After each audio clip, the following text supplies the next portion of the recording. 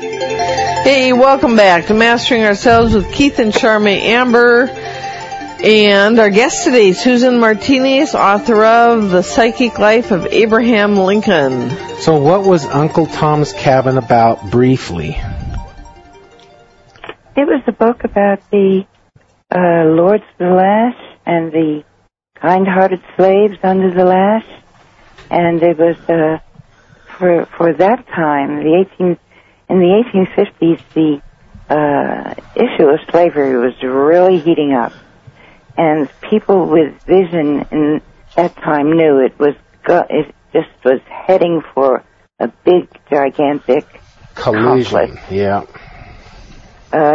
She brought out the day-by-day aspects of plantation life and dramatized the terrible conditions of people in bondage. She was a wonderful woman. You know, we tune into people on the air, and sometimes we'll take articles, and there was this lady one time who some irresponsible people and cocky and sort of natural had a cruel bent. They let their pit bulls out in the neighborhood from time to time, and they sort of enjoyed people getting real scared. Well, one time these pit bulls killed this old lady, and it was a couple of minutes of just a grueling thing.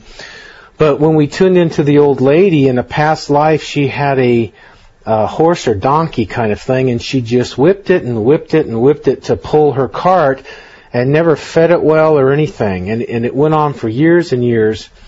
And so this was her karma. And so my point is a lot of these slaves probably were on the other end of the deal before this lifetime as being slaves, and a lot of the Southerners and whoever had the slaves and mistreated them, they got theirs coming. So, you know, karma rolls around, and it's actually, if you knew all the intentions of the soul and all the past lives, everything is actually fair. But those who are dishing out grossities and disrespect and hurt and harm on others, they have to balance the wheel of life and nature themselves and do their turn on the other end. Well, Keith, you know I don't believe that. That's okay. I think that in one lifetime we create enough karma to worry about. And I also think that the slave system was a human evil that had to be overcome and was overcome in that time, and we're still overcoming it.